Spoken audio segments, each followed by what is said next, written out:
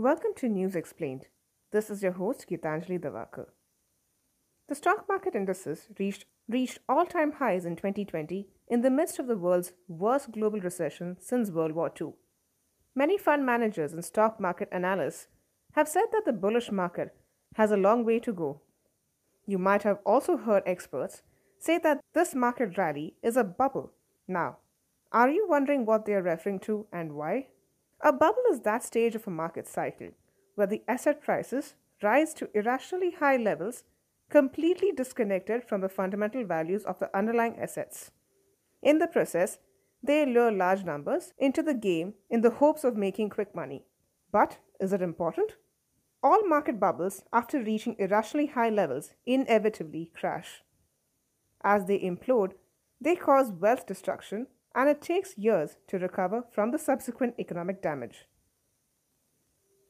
Does a market bubble affect you? Well, since it does involve your wealth, you ought to be concerned. It's like this. If you had invested in India's benchmark index Nifty 50 at the peak of the dot-com bubble, you would have lost 50% of your wealth by the time the index bottomed 18 months later. If you had invested in the Nifty 50 at the peak of the housing bubble in 2007, you would have lost 60% of your wealth 14 months later. So if you find everyone around you talking about stocks, analysts crystal gazing far into the future, or all your friends and neighbors minting money in markets, those are signs of a bubble growing. So be careful and invest wisely.